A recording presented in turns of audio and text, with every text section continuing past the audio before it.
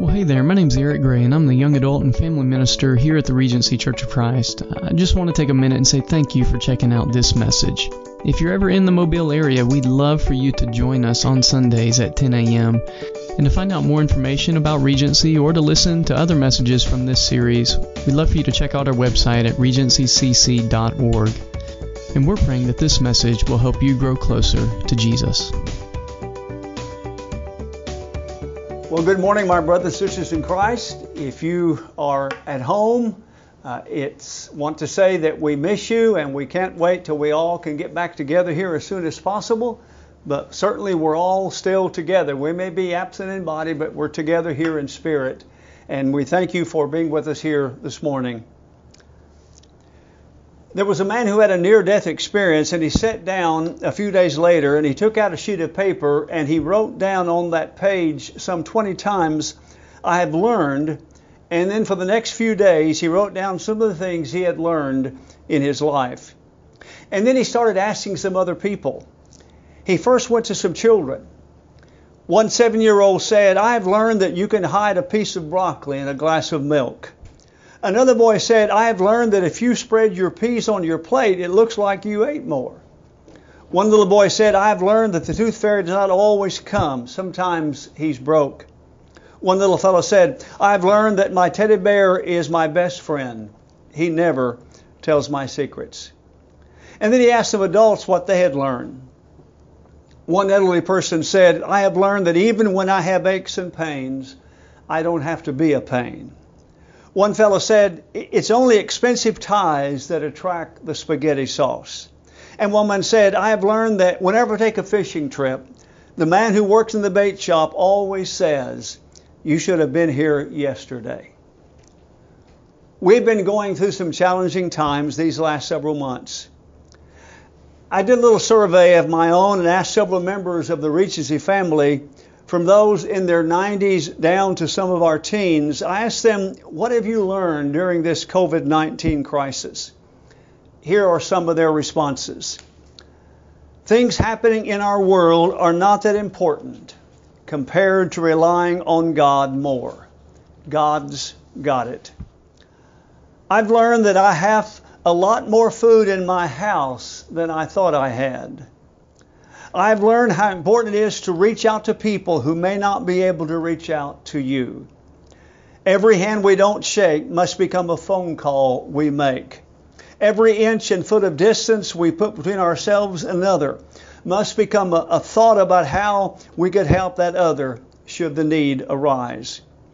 Several told me they had learned to be more patient. "I have learned the importance of connecting and staying positive."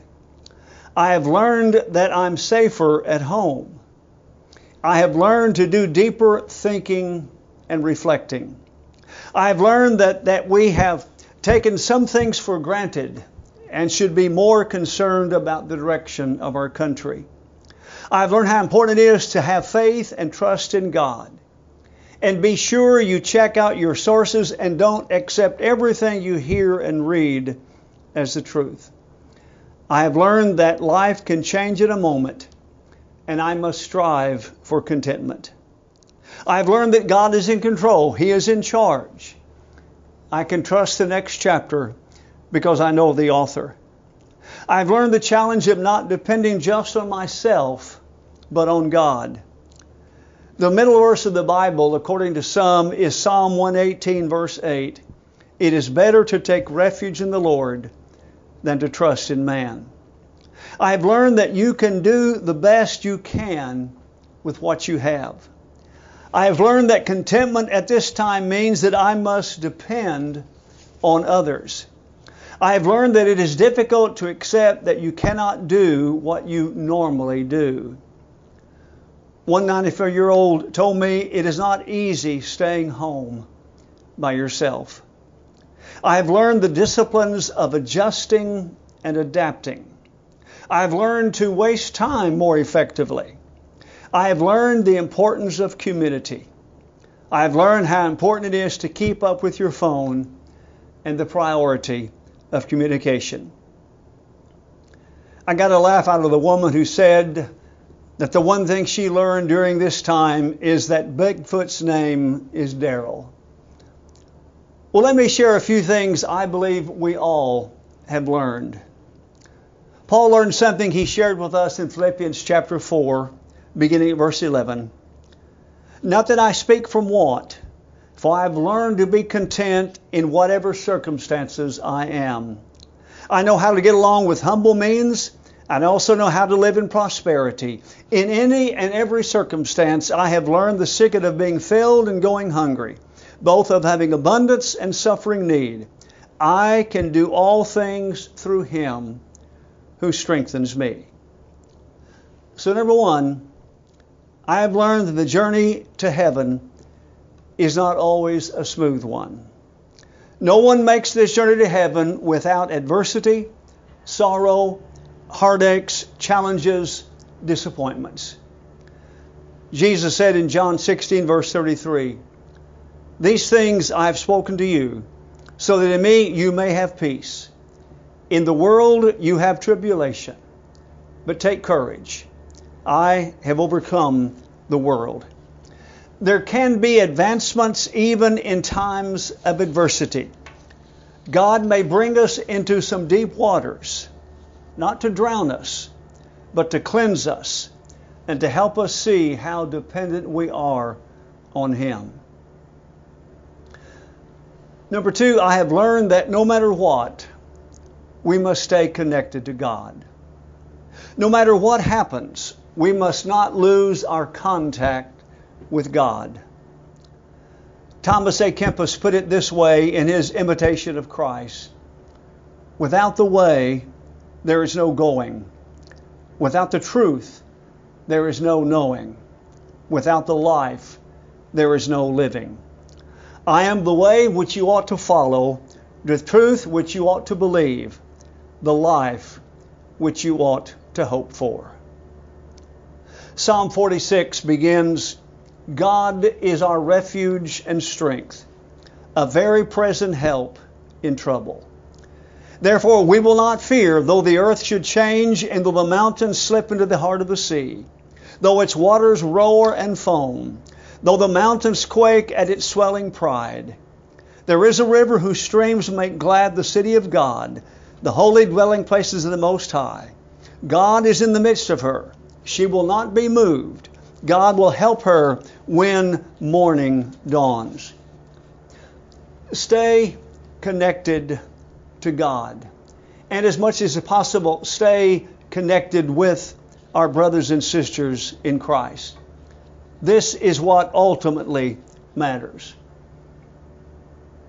A preacher acquaintance of mine in another state told of preaching one of his most difficult funerals of his life. His brother's 15-year-old son went to lift weights with his football team. He went home. He laid down in front of the TV, closed his eyes, and died. No warning. He apparently had some congenital heart problems. Every seat was taken, standing room only. His baseball and football teams were sitting together. The preacher's brother, the father, got up and shared some words. He spoke about his son's faith in Jesus Christ. He told of the day that he baptized him into Christ.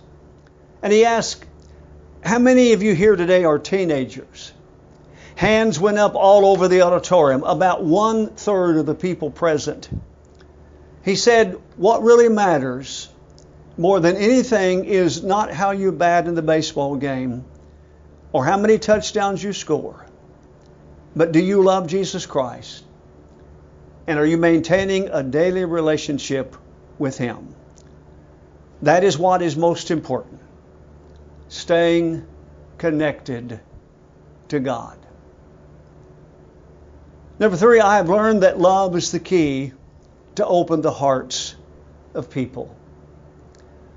Jesus said, "By this shall all men know that you're my disciples, if you have love one for another." That is the final apologetic, our love for one another. This is how people will know that we are truly disciples of His. Number four, I've learned to number my days. Psalm 90 verse 12, so teach us to number our days that we may present to you a heart of wisdom. And James chapter 4 reminds us of something that's very important as well. Come now, you say, today or tomorrow we will go to such and such a city and spend a year there and engage in business and make a profit. Yet you do not know what your life will be like tomorrow. You are just a vapor that appears for a little while and then vanishes away. Live it one day at a time. Remember that as our days, so shall our strength be. Number 5, I have learned that we can always start again. We have a loving, forgiving God. We've all messed up. But the good news is that we can come back to God. Ask David, ask Peter, ask the prodigal son, ask anyone sitting here today. We can come back if we believe 3 things. If we believe in the purpose of God, He has a purpose for us. If we believe in the patience of God, 2 Peter 3 verse 9, the Lord is not slow about His promise, as some count slowness, but is patient towards you, not wishing for any to perish, but all to come to repentance. And if we believe in the power of God, God's power can change our lives. The purpose of God, the patience of God, and the power of God. And then number 6, I have learned that we cannot live in the past. Philippians chapter 3, Paul says, Brethren, I do not regard myself as having laid hold of it yet, but one thing I do, forgetting what lies behind and reaching forward to what lies ahead, I press on toward the goal for the prize of the upward call of God in Christ Jesus. Allow the past to become a signpost and not a hitching post. Remember Paul's simple words in 2 Corinthians 5 and verse 7, for we walk by faith, not by sight. God bless all of you.